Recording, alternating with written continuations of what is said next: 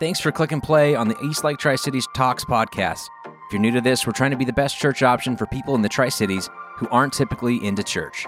We hope today's talk inspires you to take next steps in doing life in the way Jesus modeled and taught.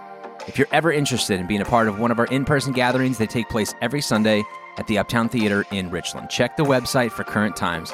And regardless of what you look like, who you voted for, or where your tattoos are, we'd love to have you. But for now, here's our most recent talk. Hey, good morning and welcome to EastLake. My name is Brent. If you are a first-time guest or a guest within the past 2 weeks, then you've probably never met. I've been out of town the last couple of weeks.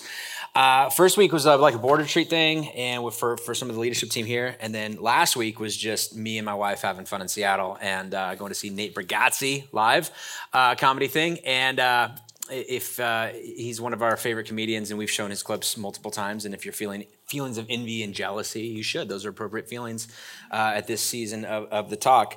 Also, if I say anything funny today, I probably stole it from Nate, but his new material isn't on Netflix yet, so you won't know it's stolen for like 3 months. So there's that. I also know that I missed Pastor Appreciation Sunday last week. October is supposed to be Pastor Appreciation Month, which who knows? It feels like every month is something, right? And so last week we had some of you were kind enough to bring like donuts and all kinds of fun things for me, and then I wasn't even here for my own surprise party, which is very sad. And I was told today in between services that there was one of those cash tornado things that you go in the room and grab as much cash as you can, and I missed that. So I think they're lying to me, but I'll have to go back and check the videos to be sure about that. But anyways, it's good to be back with you. It was a nice break, but we are kicking off a new series, a new teaching series today called This Beautiful Life. And that song that played to kick this thing off is a song that has been on my Spotify. Full disclosure, my wife is in here this service, so I have to let you know that she found the song, and then I stole it from her, and then play it on my playlist. And it's one of those songs, I don't know if you do this as well, but you have been playing it on repeat so often that you're in the car with your significant other, and they look at you and say, again? Are we doing this again? We're just letting this thing on repeat. And so that's been my thing. So it's been probably 2 months that song, no, maybe a month, that's been on a rotation for me.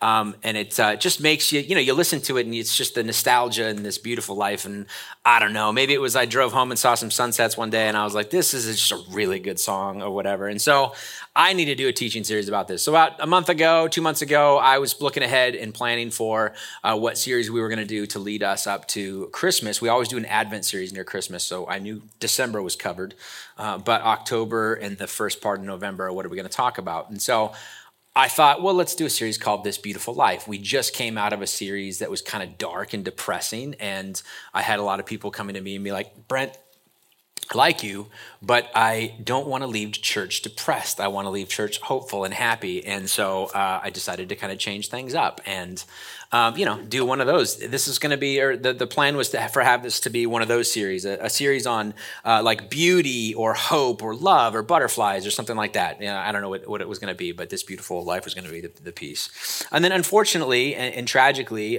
some tragedy struck this week, and some of you are aware of this, and some of you may not be, so this might be news for you.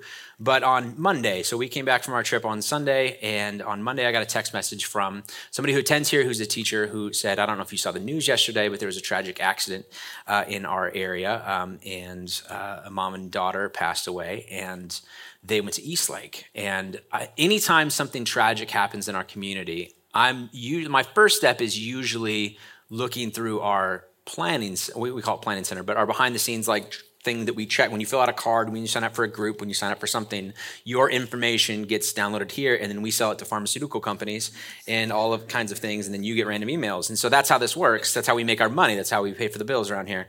That's a joke. And so I looked all of that information up in there, and there was no. When I saw it happen, I hadn't seen a picture of them, and I looked it up, and I didn't recognize the names, and I didn't see it in our planning center, and so it's tragic, but it's not like something for me to act on. And then Joe sent me the text, and he said the family would like to reach out and see if you'd be willing to meet with them and do the services. And I was like, man, I looked in our system, it's not there. Are you sure it's EastLake? Are you sure that's the are you sure that's the church that they were a part of? And again, hadn't seen any photos yet. And he's like, yeah. And I said, just if you could, just check with the family. Like crappy dolphin statues out front, pastor who talks too fast. That's the church that we're a part of, right? That's what we're talking about. And like, yeah. So anyways, then the family came and met me on Tuesday. We did a walk through the space. And then following up and reading the details and the stories in the Facebook and all of the connections within the community, well-connected family in the community, well-loved, obviously, realizing and talking with them that this was going to be a massive funeral, the biggest event that we've ever hosted in our existence as a theater. And so had the conversation. I'm like, hey, I'm willing to, I'm willing to like call other places to host this event. Like my dad's church is like a 1,200 seat auditorium. Like I know the pastors at C3 or where at Bethel or whatever, we can get this into a bigger space to be able to accommodate all these people. And the comment from the husband and dad was, no, this is where they loved it. This is where they felt most at home. We're doing it here. And so, oops, sorry, that was me. So then I'm like, geez, part of me was like, thankful to be a part of a community where people feel at home, even though maybe you didn't know them and whatever. And we intentionally create this to be a place where anybody can feel like they can come, and low bar of entry, low expectations. You can be anonymous, come and go as you please. And, if you want to get further in, you can, but there's not like a ticking time bomb of make sure you get plugged in by such and such a date or else whatever. I don't know. Anyways.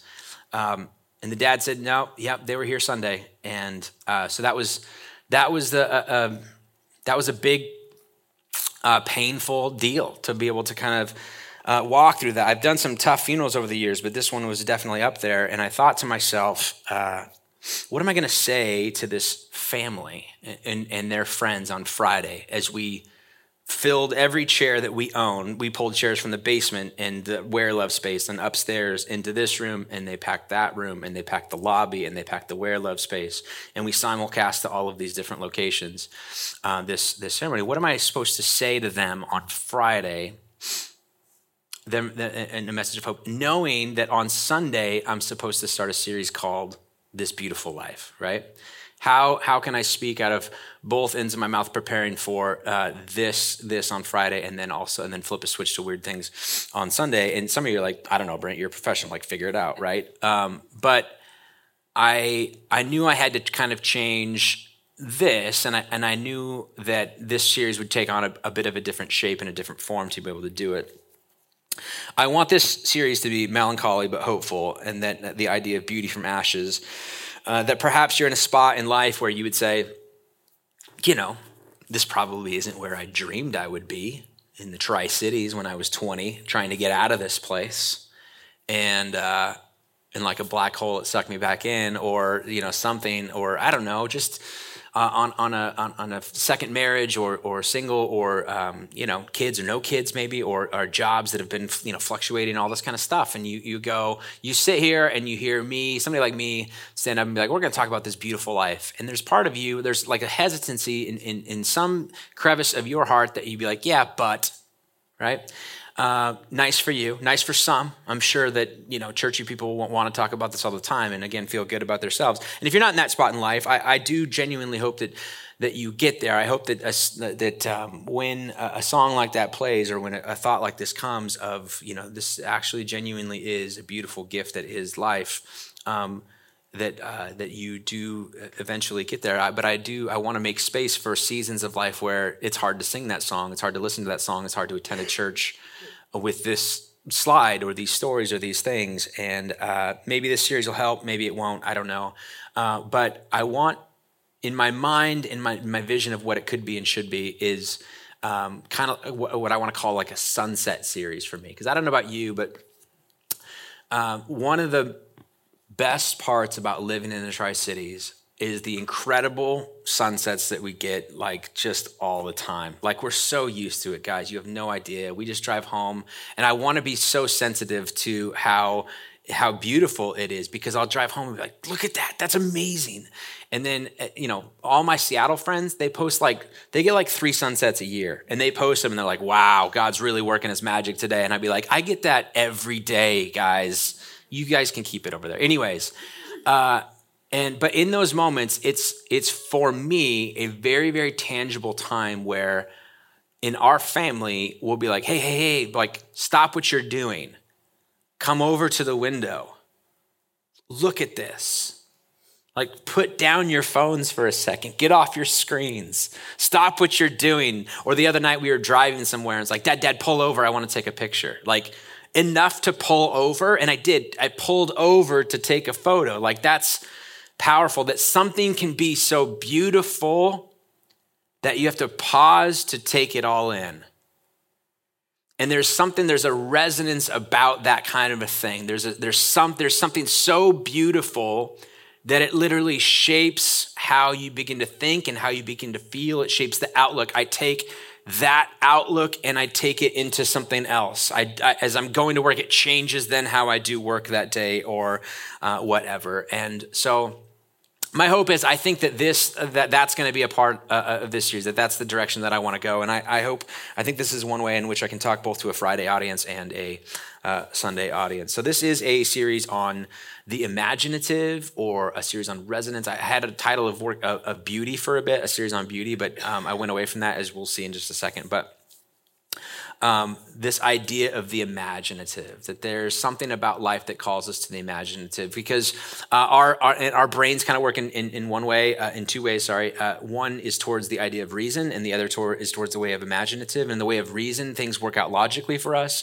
and you go to work at a certain time, you show up at a certain time in a certain dress code and a certain apparel. There are certain expectations, job expectations that you have. It's all run by logic and reason, and you check boxes when you're there, and you get things off the list, or you meet with the people, or you do the things, and then you check off, and then you go home. It's all very dominated oftentimes by reason and not the imaginative. You have to go on vacation for the imaginative. When you go on vacation, then all you want to do is anything that's not scheduled. If your life is fully scheduled out, you're like, I need freedom. I go to this, or I go to a concert, I go to a music festival, and it's all imaginative because it's very loose, and it's very this, and it's very artsy, and it's very whatever, right? And so for many of us, our lives are dominated by the reason, and we lack in the area of imaginative. Now, I say all that, but you have friends who live in the imaginative and could use a little bit more reason in their life too, don't you? And they're the ones you're like, I got to give them some money sometimes to get through some tough spots, and because they can't keep a job, because they're like, I got to go to this festival, I got to go do this, and you're like, just a bit more reason would be a little bit helpful with that. But a lot of times our lives are kind of like found in this balance between these two areas. And so this is going to be a series pulling us away from not walking away from reason, as I think I'm going to be careful to point out, but understanding the role of the imaginative in this. That Disneyland, if you go there, or Disney World, or whatever your take is on anything like that, is full of the imaginative, but there's also a very logical underpinning between how they line things up. Like it's really smart. They're really good at this kind of stuff. They're a great fancy balance between the reason-dominated thing and the imaginative. So this is going to be a series towards the imaginative for us. And the impetus of this series was sparked by a rereading of some C.S. Lewis material.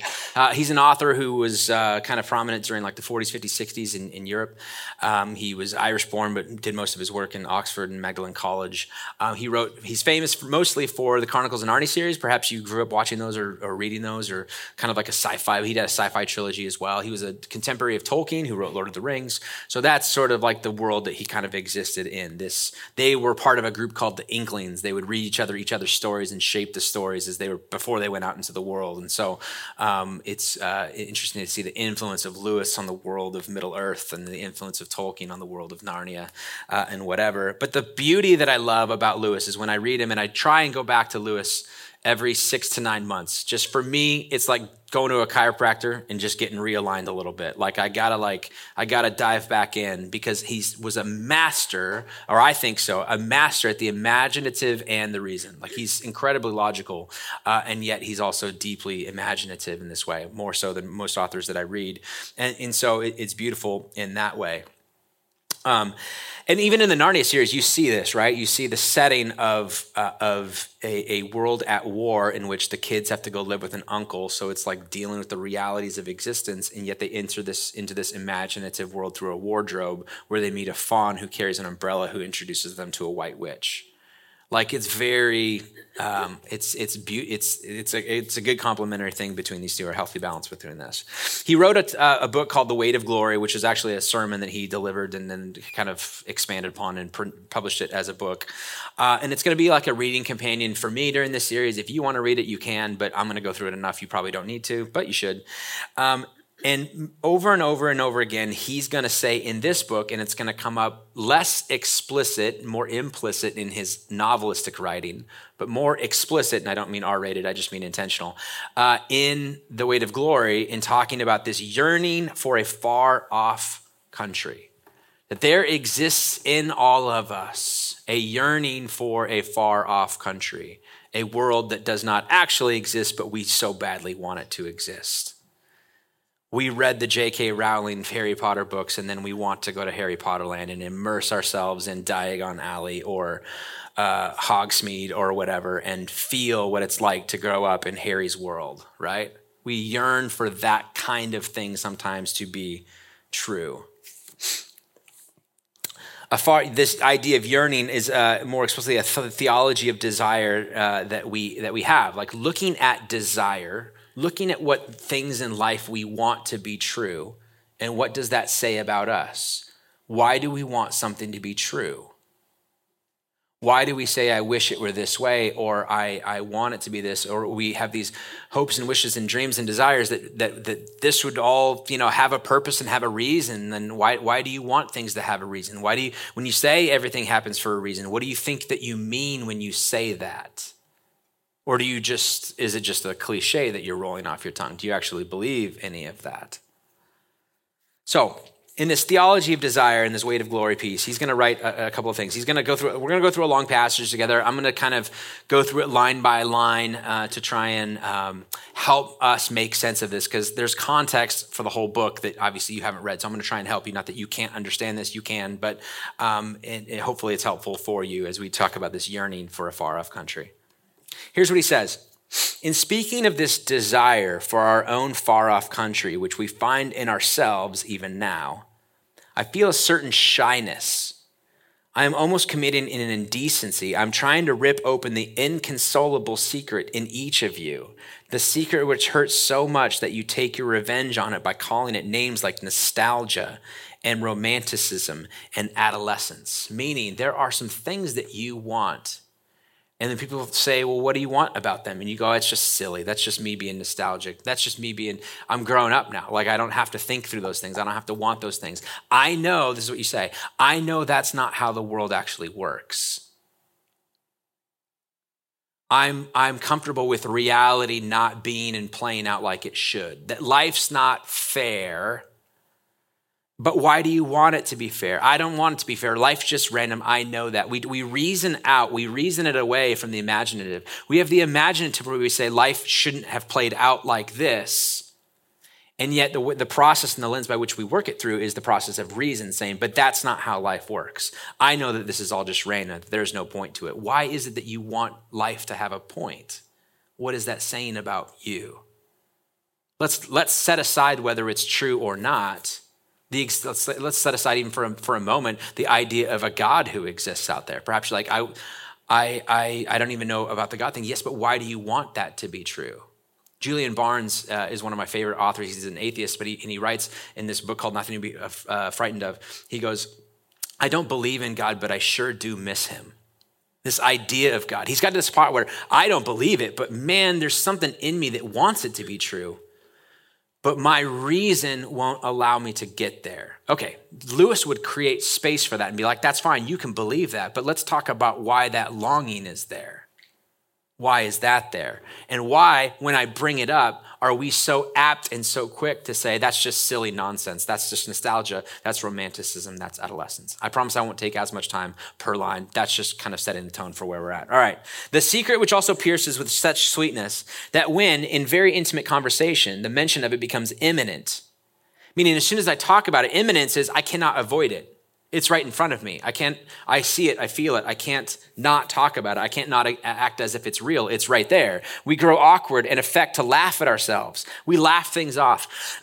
We use humor to deflect the seriousness of a moment. The secret we cannot hide and cannot tell, though we desire to do both. Excuse me. We want things to be resonant. We want things to be beautiful, maybe even transcendent. We want things to be this beautiful life, but why waste our time anymore? Maybe when we were younger, those things could be true, but not now. We cannot tell it because it is a desire for something that has never actually happened in our experience. We cannot hide it because in our experience is constantly suggesting it, and we betray ourselves like lovers at the mention of a name. We've never seen it. We go, I want the idea of God to be true. I want the idea of life having a point to be true, but my entire experience has been that life is random. I want to believe that what I do on this life matters, but everything that I've seen suggests that it doesn't, but I still can't kick the desire to want it to be true. What is that? And we betray ourselves like lovers at the mention of a name. And then we just like, I don't know what that is. I don't want to talk about it. I don't want to focus on it. And he's like, no. Lewis does not allow us the space to say it's not a big deal. Let's talk about something else. He says, no, this is important. What is that? Our commonest expedient is to call it beauty and behave as if that had settled the matter. And that line right there is why I did not call this a series on beauty, because that was my intention. And then I read this and I'm like, see, I did the same thing that he just talked about. If I call it beauty and we say something's beautiful and that just means something to me, that's kind of like this ambiguous term that if somebody was to go, well, what do you mean? He'd be like, I don't know, let's just move on. When you read something, when you listen to something, you'd be like, that just meant something to me. If somebody has the audacity to just say, well, let's talk about it. What do you mean? You'd be like, I just liked it. Can I just leave it at that and I just move on? I don't want to dive into what it actually means to me. I just want to label it as such and then move on to the next thing. We often identify it with certain moments in our past, but all of this is a cheat. If we were to go back to those memories in the past, we would not have found the thing itself, but only the reminder of it. What we remembered would turn out to be itself a remembering. We think about a time when we were truly happy, when life truly did feel most beautiful. We went to some place, we went to some concert, we went to some vacation. We thought, then, that's when I felt most in touch with myself. That's when I truly felt, that was the last time that I felt that life was truly beautiful. And if I could get back there. So you book the vacation, you take the flight, you go back to that beach, and you're like, yeah, a little rockier than I remember. A little hotter. It's kind of damp, kind of a lot more people now. Feels far more commercialized. We have these rose-colored glasses that we look on in life and think that's when I was most happy, when I was with that person or did that thing or whatever. And if we were to ever to go back, and this is what Lewis would say, you would find it wasn't as great as you thought. It was never that thing. It was what that thing evoked in you that was so powerful. And that's the point. Don't try and go recreate the thing. Think through and process through what was it that it was evoking in you. What does this imaginative sort of beauty feel like and look like and live like? Then he goes on. The books, the music in which we thought the beauty was located will betray us if we trust to them, meaning they're the objects, they're the thing that brought me beauty. That book, when you set it down and you're like, I wish there was 7 more chapters. I wish there was a sequel. I wish there was something that keeps going. It's fine. It's a gateway to something, though. It was something about what that taught you that you wanted it to be true in your own world. There's a reason that if I was to say, like, you have some nostalgic sort of memories towards the TV show Friends. If I was to play the Rembrandts, I'll Be There For You, you'd be like, oh man, I love that show. And then why did you love that show?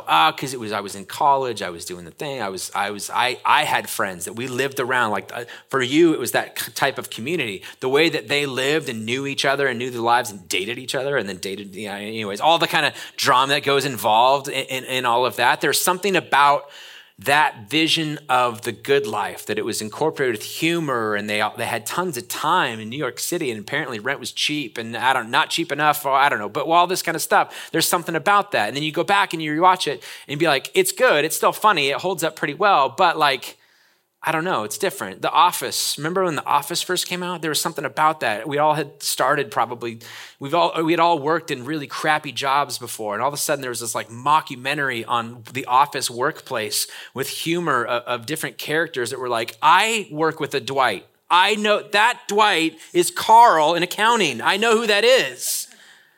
You look at that and you're like, I see that. There's a truth about it that you liked. And now if you go back, if you go back and rewatch them on Netflix or Peacock or wherever you find them now, go back and you think to yourself, one, these could never be made nowadays. They would never fly. Two, you go, it's funny. There's parts of it that definitely are funny and hold up, but maybe there's something about it. It captured the zeitgeist of our age in a way that was powerful in that moment. And it's still good, but it may not carry the same weight. If it came out today, who knows if it would be as powerful. In that season, though, it was for you. Well, what is it about that? What is that calling you towards? That's the powerful thing. It's not the object in itself. It's what it evoked out of you. If we trust to them, it's not in them. It only came through them. These objects of beauty are pathways towards something here that they create, or they open us up to that unconsolable longing. That's the thing that I want that I don't have. To the books or the music, it only came through them. It was not in them. It only came through them, and what came through was longing. These things, the beauty, the memory of our own past, are good images of what we really desire.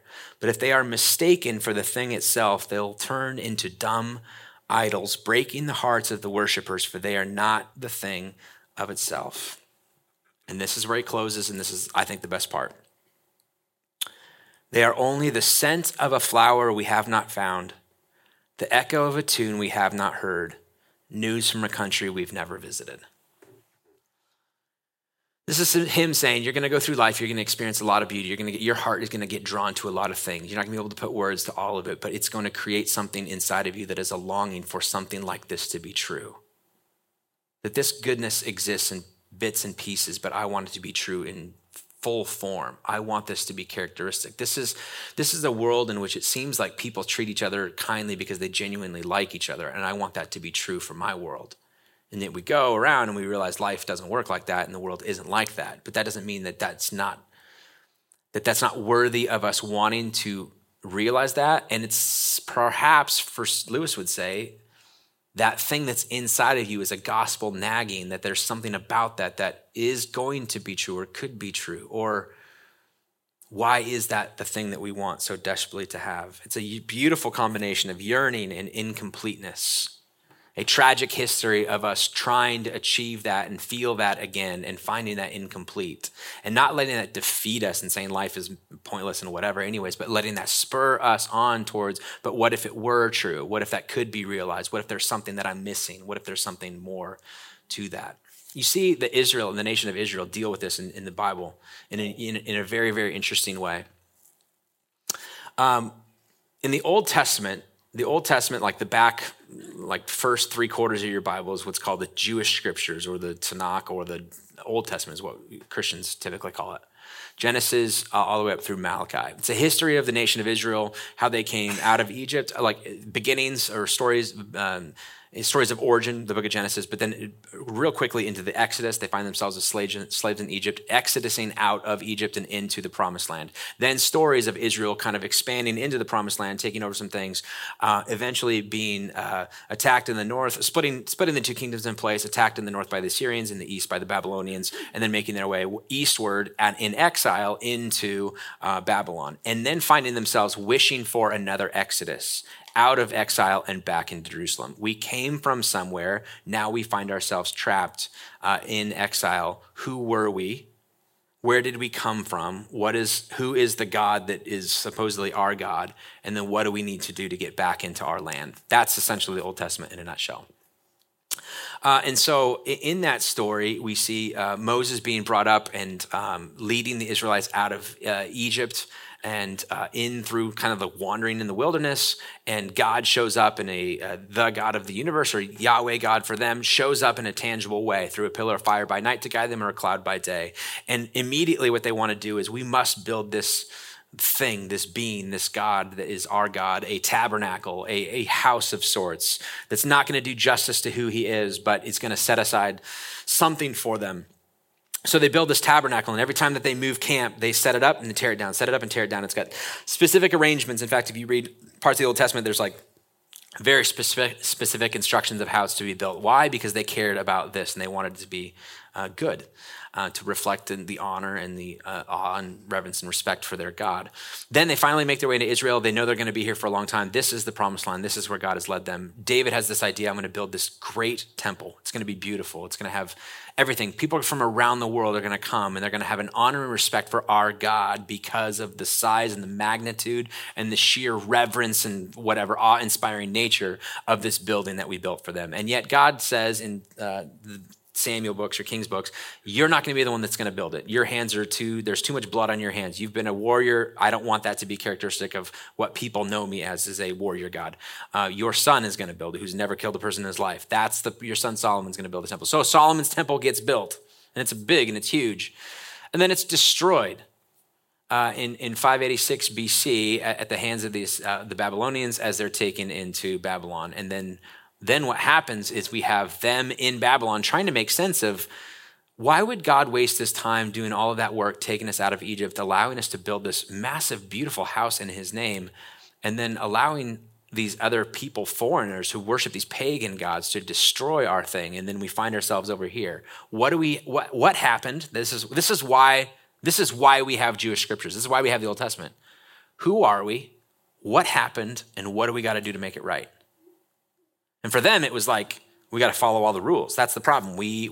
God gave us rules. We forgot to follow them, and then we're over here. And if we can just get our act together, God will once again free us from Babylon. We will re-enter into Jerusalem and be the nation of Israel once more. So that's how this thing goes.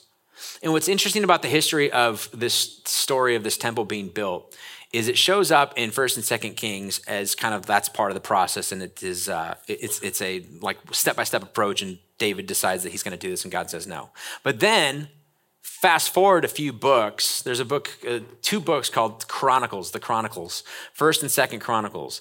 And if you've ever tried to read through the Old Testament, you realize this is the same thing that was just said over here. So you just spent hours and hours reading this over here, and like, is this a deja vu moment? I feel like this already happened. Or are they like so bored that they had to write the same thing twice? It's the same, like sometimes in some chapters, word for word, the exact same thing. Somebody just stole it over here.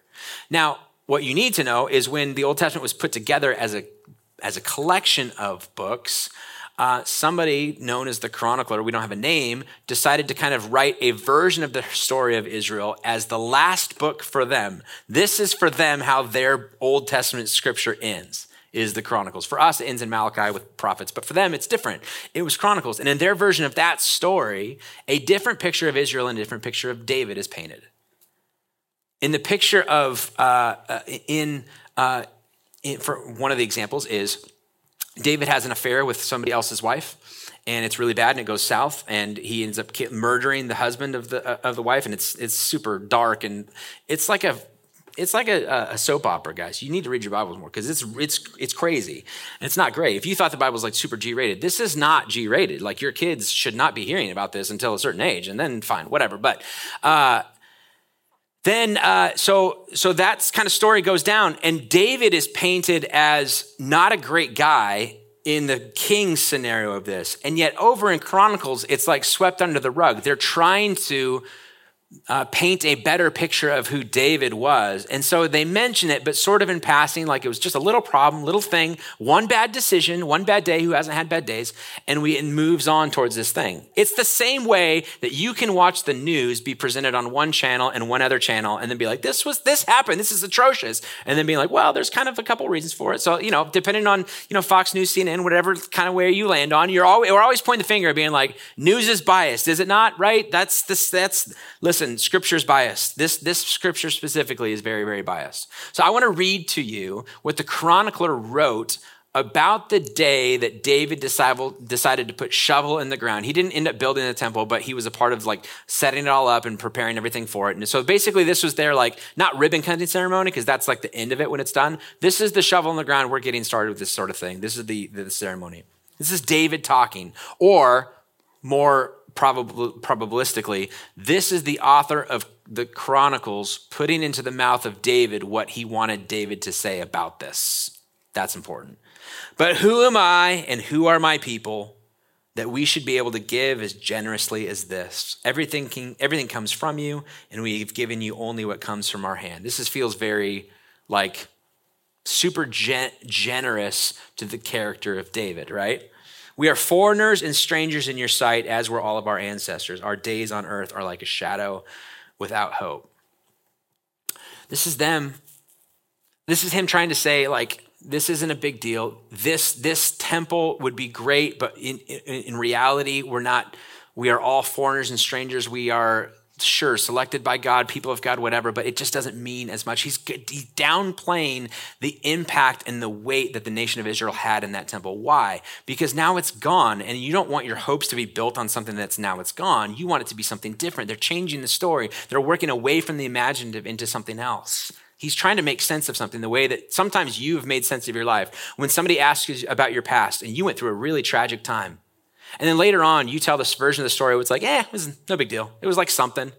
It was like I had this like weird thing where I got married and I moved somewhere, and I'm back now, and it was a dumb youthful thing, but now I know what I'm doing, right? And now I'm operating at a different level. And you're like, no, that's not really playing to who you are, and that really does miss the point of kind of the role of the imaginative in some of this. And Lewis would say, don't look past that. Don't skip over this just to make yourself look good. Lean into that imaginative. What was it about that? He would say to Israel, I know it didn't work out for you. I know your temple got burned down and you find yourself in exile anyways. But there was something about that period when you were building that meant something to you. What was that? What is that imaginative thing? What lied beyond your desires there? For Lewis, the beyondness represents something objective, not something simply subjective, because we've fallen prey to this now, right? In our commercials now, when we watch things that advertisers are selling us, they're saying, your joy can be complete if you choose to just purchase this, right? And that's a very objective thing, but they'll sell it. They know that that's a cheap way to do it, and they know that that's done. So what they'll do is they'll play on the subjective, and they'll say, life's a journey, man, like a Subaru commercial. Enjoy the journey, right? It's not the destination. It's the journey and how you get there, but objectively buy a Subaru to get there. You know what I mean? That's what they want in this way. And Lewis would say, that's fine, and you can go through life and you can make sense of this, but our yearning is part of the evidence that something actually exists there. And another version, another book that he wrote, probably my favorite one, he writes this: if we find ourselves with the desire that nothing in this world can satisfy, the most probable explanation is that we were made for another world.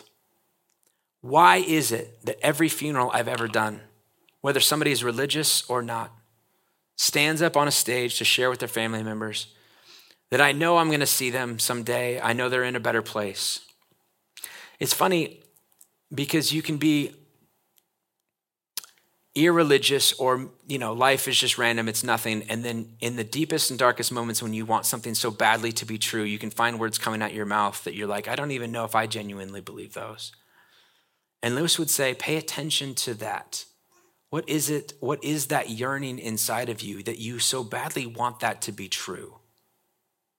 Even if later on you go, that was just it was just an emotional, it was a tough time. I said something to get through. I cope, I do whatever. Yes, religion, the crutch of life to kind of spice things up for a dull and a meaningless existence. And Lewis would say, maybe, but maybe that thing that you can't shake that you want so desperately there means something. And not subjective, it's the journey that counts or whatever. He goes, he would lean into but I think that there's something objective behind that. Maybe that means that there is a world, an explanation that we were made for another world. So how do we make sense of this? Those beautiful life moments point us towards something elusive, something beyond, something that's true joy. They're not a waste of our time, but if we spend efforts trying to recreate it, we'll never find it. And then we listen to songs like Bono on YouTube singing, I still haven't found what I'm looking for. And you'd be like, that's exactly it, man. That's the word of a generation. That's the song of us. That's the song of what we're exactly talking about. So what do we do with this? And I'm closing with this. Of any good thing, any objective desire in this world, Lewis asks us to say this.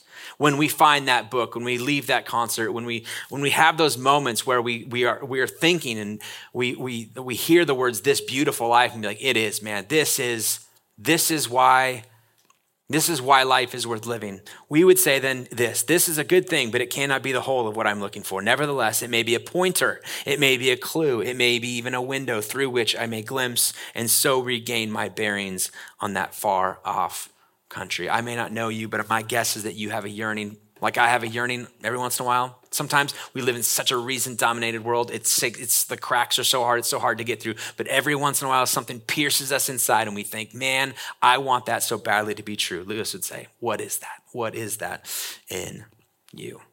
Don't avoid it. Don't laugh it off. Don't treat it as nostalgic, romantic, adolescent. It means something to you, and that's what I want to talk about for the rest of this series. If you'll join me for that. There's a couple of questions that I put together. If you are in community with people who are here watching this with you or are interested in kind of dialoguing with this beyond what we do on Sunday mornings, I would love for you to kind of go to coffee, go to lunch, go to do something and say, don't just sit there and go, that was great, wasn't it? Yeah, that was great. And then, or that was terrible. You can say that too. It doesn't matter to me. It's not gonna hurt my feelings. But it's something to kind of go, yes, but in my life, what does this mean, right? So a couple of questions to continue the conversation. Number one, just a simple, what am I finding beautiful in my current season? What does this beautiful life look like for me? What is it that you're reading, that you're watching? When have been the sunset moments for you? When have you looked back and been like, that's when I feel, and how long has it been since that's been a feeling for you? Number two, in what arena of my life, into what kind of an audience am I encouraged to put to words into that yearning for a far off country? There are arenas in life in which it is appropriate to talk about these things. There are appropriate things where it's not, right? When you begin to talk about, man, I just want to tell you about what my heart found beautiful this week. And they're like, I ordered my coffee and I have to be to work in 5 minutes. I'm so sorry. Can you just give me my coffee and go? That's not the right arena, right? So there's going to be perfectly good arenas and perfectly not good arenas to be able to make this happen. So what is it for you? Who are the people? Who are the people worth hearing that there's something there, and I can't quite put words to it, but it's pushing me to think of something more. And then lastly, where's my current weekly rhythm and schedule allow for moments of resonance or transcendence or the imaginative? Where, right now, am I creating time within my space to pull myself out of the reason-dominated stuff to focus on the imaginative? Where do I need a mental vacation or maybe a literal vacation? I don't know. But where is that happening for you? Those are your next steps. Next week, we continue this conversation, but let's pray. Father, our prayer is that you would help us to allow these truths. Thank you for the writing of Lewis in this. Thanks for the attention drawn to this. Thank you for a picture of how it transpired in the historical community of Israel that we get to read upon. May we be the type of people who don't just blow past this, but yearn to make sense of it and are willing to spend the time and the attention it deserves. Give us the wisdom to know what this looks like in our life, the courage to do something about it. In your name, amen. Thanks again for listening. If you've got more questions about the church or community group options for connecting with EastLakers outside of Sunday mornings, I'd encourage you to check out our website, eastlaketricities.com, or better yet, download our app by searching EastLake Tri-Cities in your favorite app store.